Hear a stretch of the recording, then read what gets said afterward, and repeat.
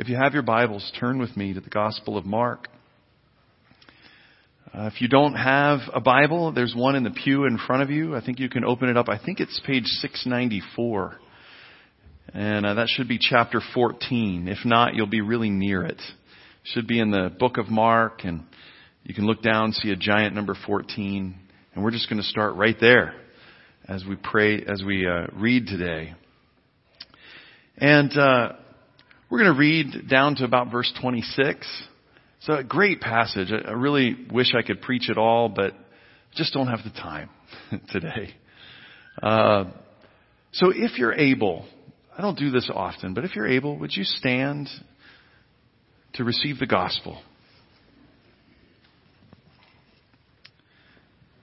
Now the Passover and the festival of unleavened bread were only 2 days away, and the chief priests and the teachers of the law were scheming to arrest Jesus secretly and to kill him. But not during the festival, they said, or people may riot. While he was in Bethany reclining at the table in the home of Simon the leper, a woman came with an alabaster jar of very expensive perfume made of pure nard. She broke the jar and poured the perfume on his head. Some of those present were saying indignantly to one another, "Why this waste of perfume? It could have been sold for more than a year's wages and the money given to the poor." And they rebuked her harshly. "Leave her alone," Jesus said. "Why are you bothering her? She's done a beautiful thing to me. The poor you will always have with you, and you can help them at any time you want. But you will not always have me. She did what she could. She poured perfume on my body beforehand to prepare for my burial. Truly, I tell you, wherever the gospel is preached throughout the world, what she has done will be told in memory of her." Then Judas Iscariot, one of the 12, went to the chief priests to betray Jesus to them. They were delighted to hear this and promised to give him money, so he watched for an opportunity to hand him over. On the first day of the festival of unleavened bread, when it was customary to sacrifice the Passover lamb, Jesus' disciples asked him, "Where do you want us to go and make preparations for you to eat the Passover?" So he sent 2 of his disciples, telling them, "Go into the city, and a man carrying a jar of water will meet you. Follow him. Say to the owners of the house he enters, 'The teacher asks, where is my guest room, where I may eat the Passover with my disciples?' He will show you a large room upstairs, furnished and ready. Make preparations for us there." The disciples left, went into the city, and found things just as Jesus had told them. So they prepared the Passover. When evening came, Jesus arrived with the 12.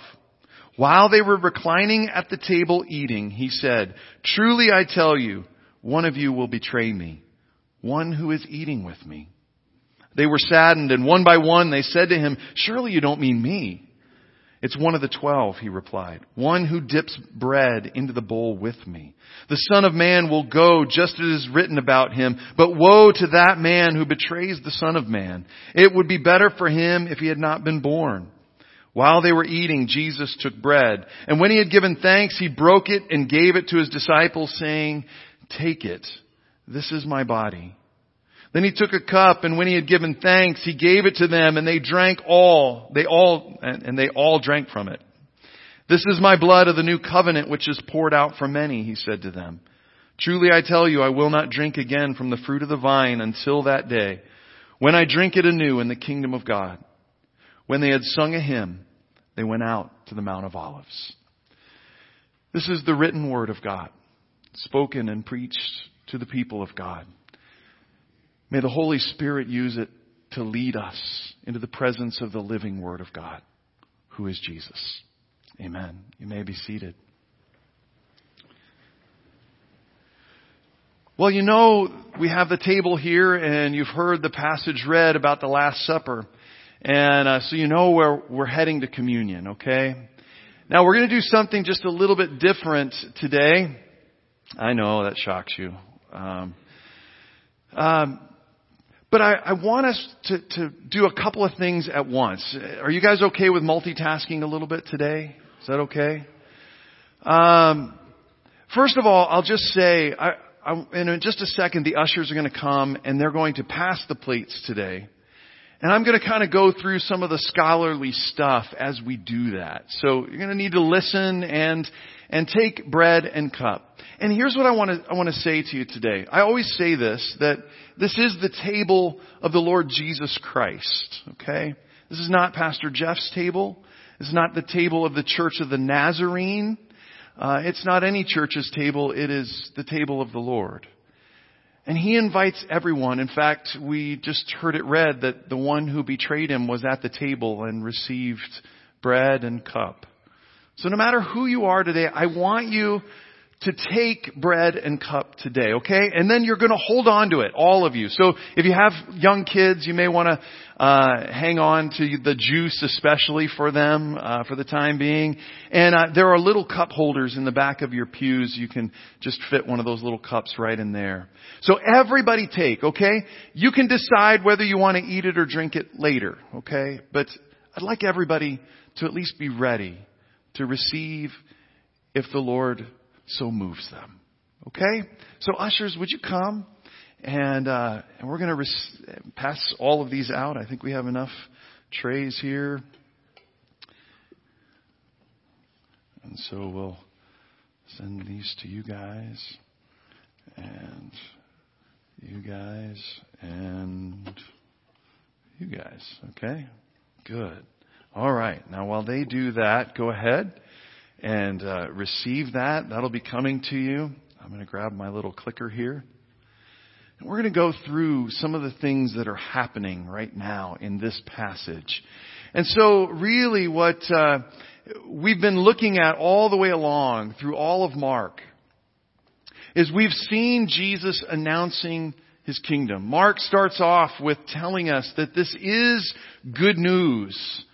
Gospel. Now, we think of gospel as a religious word. It's kind of become so synonymous with churches that we think it's a religious word, but actually is a very political word in Jesus' day and age. Whenever the Roman Empire did something good, or the emperor did something good, or something along those lines, the herald of the emperor would come into all the villages and towns, and they would announce euangelion. Listen to the euangelion. That is the word gospel. That is good news. And so Mark is taking this. Remember, Mark is writing, we think, to Roman Christians, or Roman, hopefully soon to be believers. And so he uses that word. He says the good news of Jesus Christ, the Son of God. And so he says, yes, this is the Messiah. This is the long-awaited one of the Jews. This is the Son of God. He is bringing the kingdom of God. And yet, we have seen all through the gospel, for all 13 chapters so far, that this is a kingdom that is different than every other kingdom on the planet. Every kingdom that has ever been, this is different. It's not going to fit into your category of kingdom. And so we have gone all the way through. And now we begin the coronation event.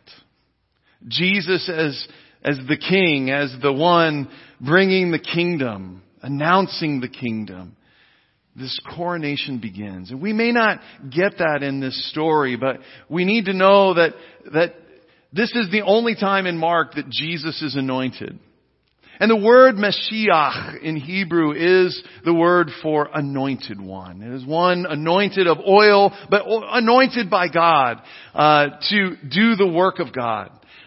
This is something that when Jewish kings were in their coronation ceremony, they were anointed with oil, not just a crown. They were anointed with oil. So there's this coronation event that's going on. And when the king would come in, he would be before the priest, and the priest would anoint him with oil, signifying that he is the king. He is the anointed one of God. They did this in place of a crown. And normally it should be a priest that's doing this. But again, this is the kingdom that Jesus is bringing, and it's completely different. And so instead of a well-named high priest who does this, we have an unnamed woman who fulfills the role. She understands. She somehow grasps the significance and the importance of this and assumes the role of high priest for Jesus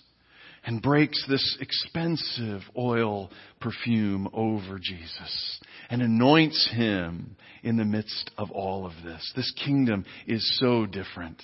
Now, the disciples, of course, are a little uncomfortable with this, with the brokenness that they miss the significance. Now, it's okay. Everybody kind of does. The disciples have missed it all the way along. They're kind of our stand-in because so often we miss it. And we'll find out that even though this new king, this anointed one, this Messiah is now been anointed, even his own people miss it.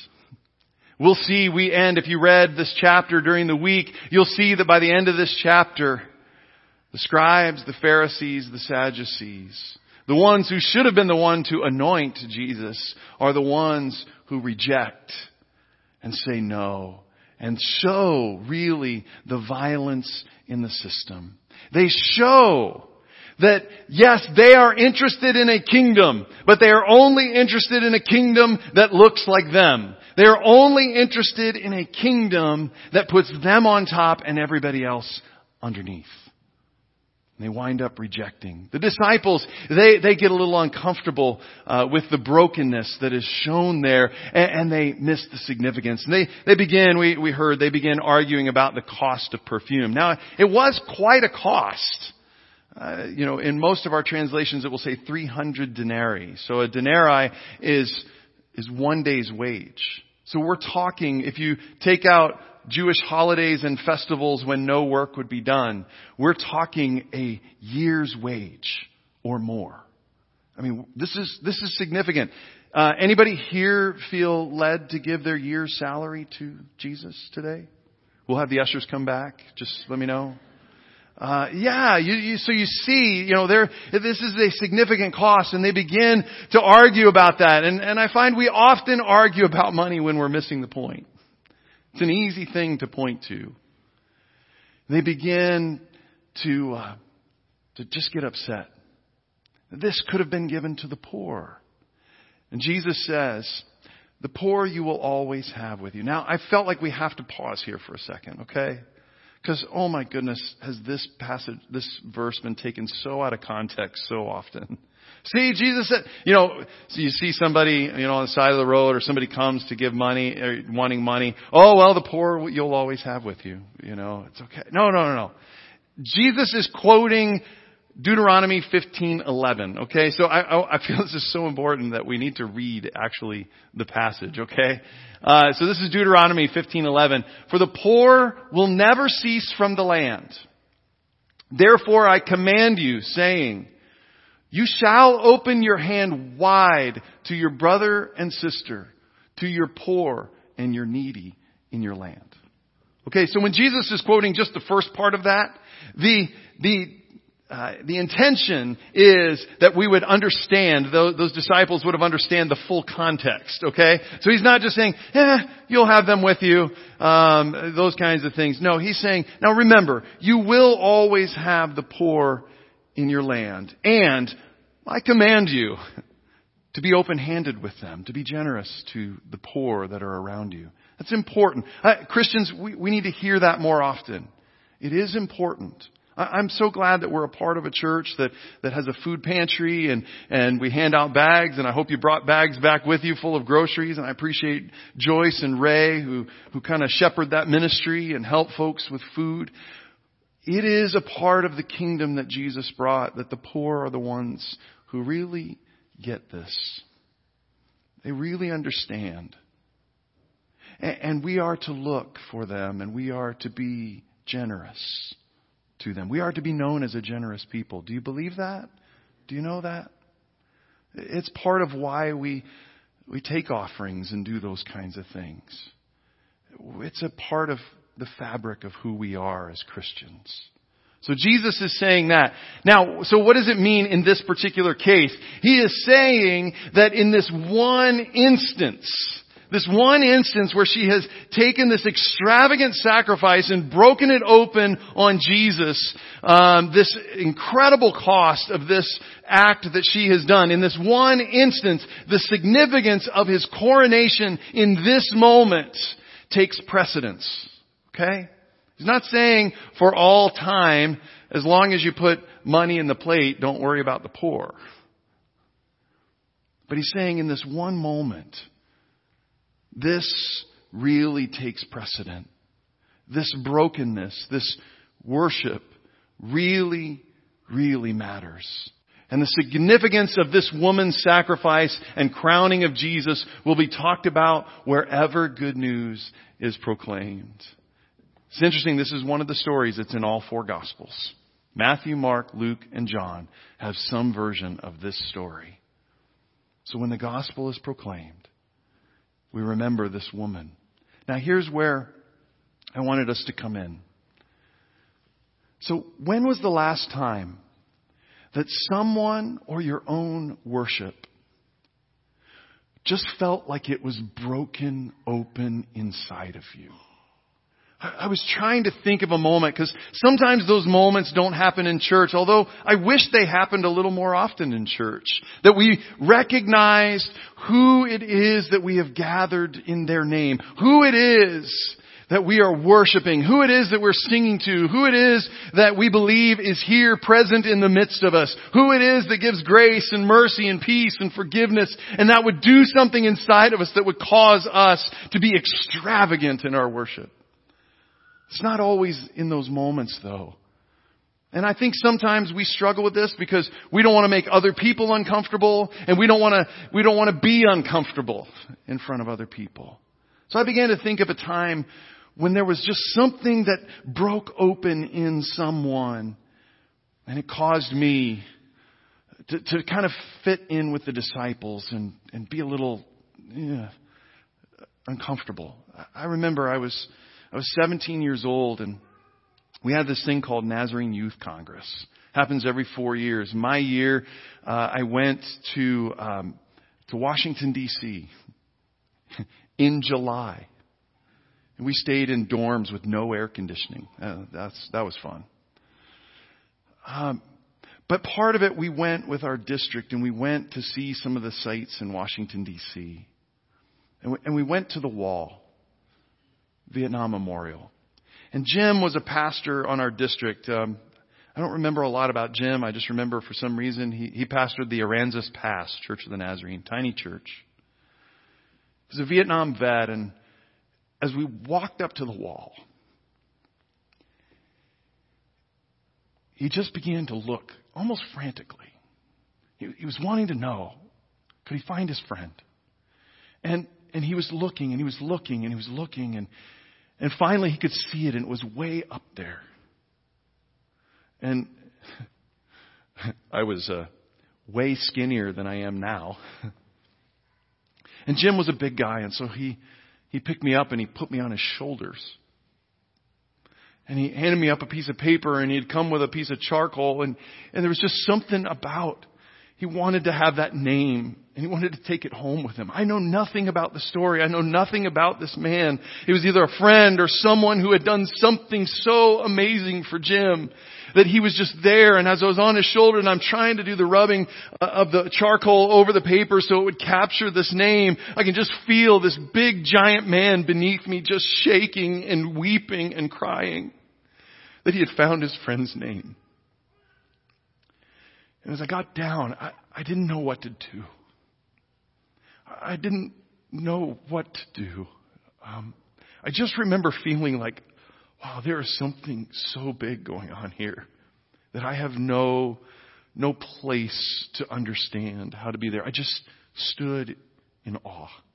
I kind of walked away and gave Jim a little space with his piece of paper as he cried. And he actually fell and kneeled at the wall. It's these kinds of moments that I think is what Mark writes about with this woman. That something grabbed her on the inside, and she knew what was coming, and she knew who this man was.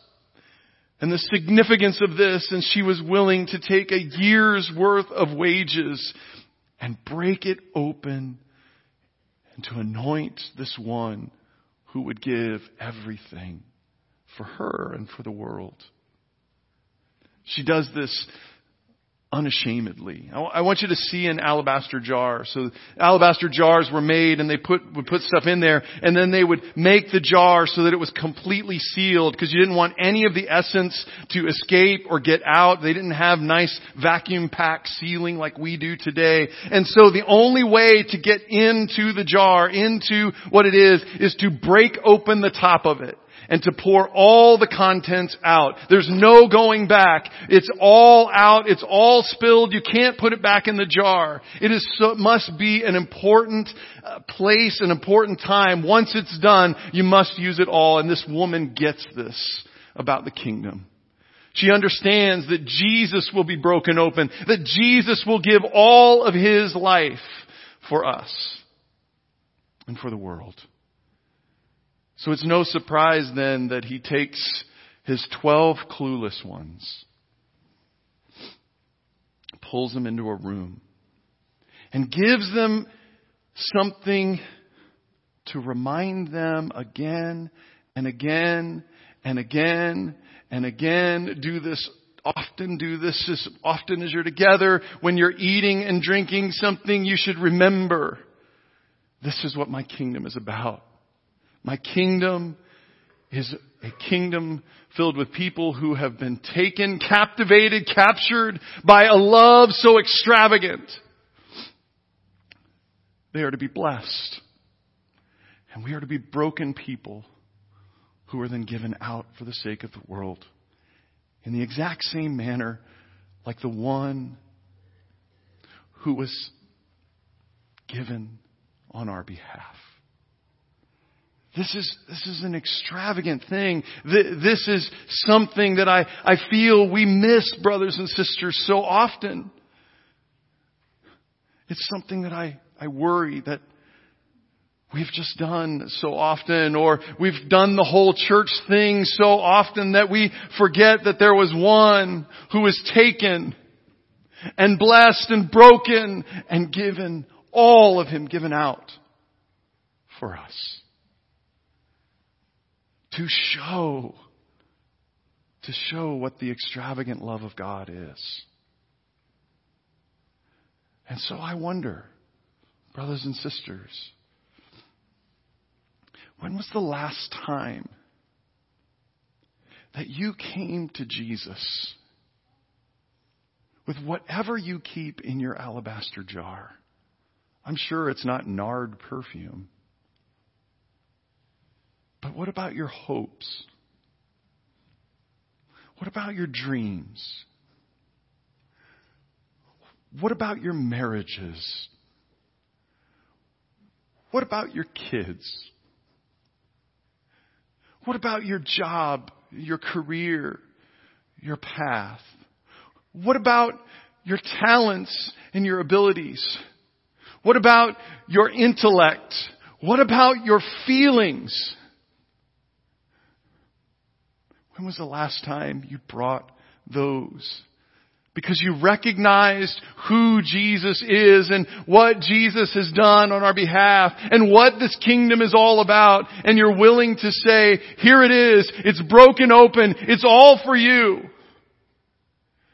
Take it and use it however. I want it to be a sweet fragrance upon you, my Lord and my King, Lord Jesus. When was the last time you took your wallet and did that? It is the response to those who receive and remember and receive the grace of the one who was taken and blessed, broken and given, and called to remember that you and I are called to be taken and blessed, broken and given. This is the kingdom that Jesus established. This is the kingdom that, His own folks rejected. Next week we'll see that the coronation continues, and Mark puts us on a Roman parade of victory with Jesus to show that this goes out beyond just Israel. But today, you have, brothers and sisters, been invited into the room with the 12 who never got it. And no matter if you think that you've betrayed Jesus, or you're not sure about Jesus, or if maybe something that was said today just touched somewhere in you like Pastor Jim was touched when he was at the wall. You realize that someone has done something so significant for you and for the world. Maybe you want to take bread and cup, not just as a reminder, but as empowering to live that way. And I don't know, maybe for some of you, you want to take out your alabaster jar. Break it open. Pour it at the feet of the one who gave everything for you. I don't know what that might be for you, but I invite you to take the bread and the cup, and then we're going to pray. And I just wonder if there are some folks here that as we're praying, they want to give of themselves like the woman who broke open the jar. And maybe you want to come and kneel. It doesn't have to be for a long time, but maybe just there's something about you that thinks, I need to come. I need to lay everything out before Him. I need to give Him all of those things and maybe some of the other things that even Pastor Jeff didn't mention. We have an old-timey word for this. It's called entire sanctification. It's where we give Jesus everything because we realize Jesus gave everything for us. We ask Him to come and fill us and empower us to live as people who have been taken and blessed and broken and given out to the world. So take the bread, brothers and sisters.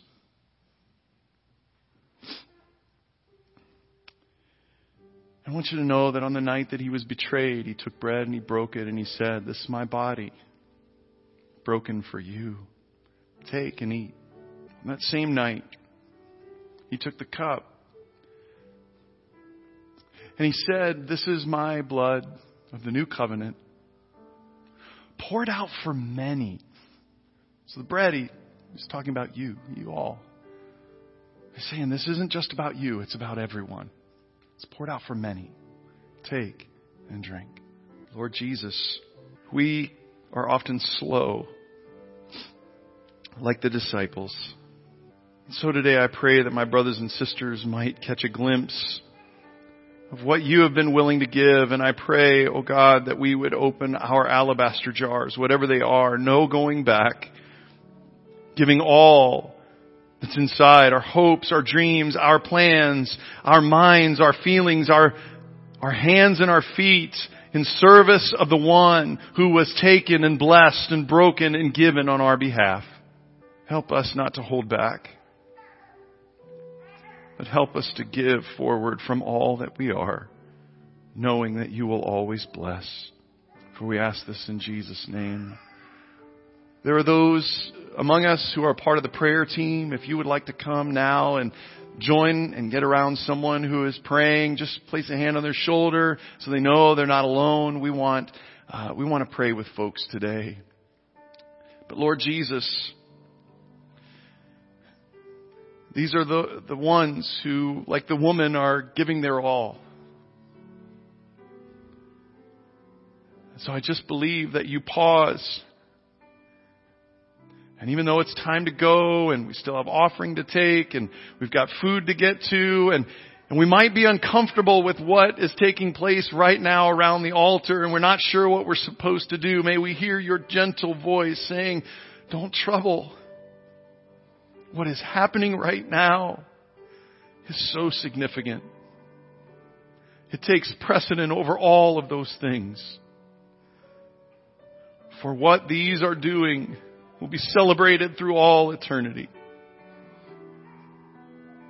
Help us, oh God, to be a church that pours everything out for You because you have held nothing back from us.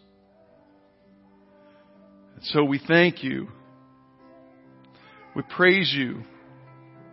We ask you to keep bringing us to the table, to remind us, or to re-remind us, or to help us continually to be reminded that we are called to be taken and blessed and broken and given for many.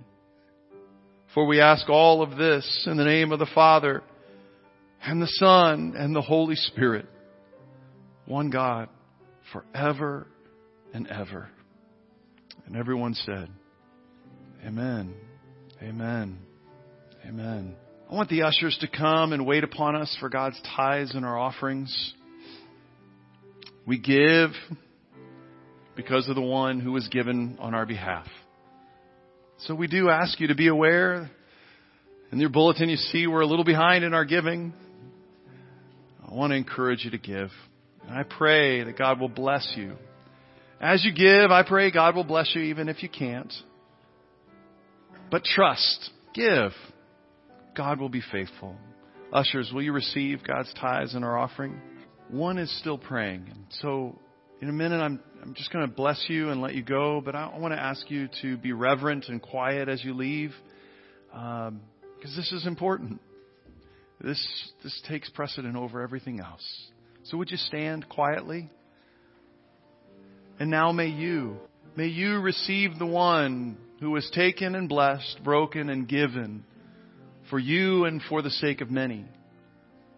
And I pray that you would have the grace and the strength from God this week to lean in and know that you are called to be taken and captivated by this love, to be blessed by the one who loves you more than you could ever imagine. That yes, we are to be broken people, real human beings. That's all it means. And we are to be given out for those around us. And I pray that you would dare to lean into that in the name of the Father and the Son and the Holy Spirit, one God forever and ever. Amen. God bless you. Go reverently, go quietly, please.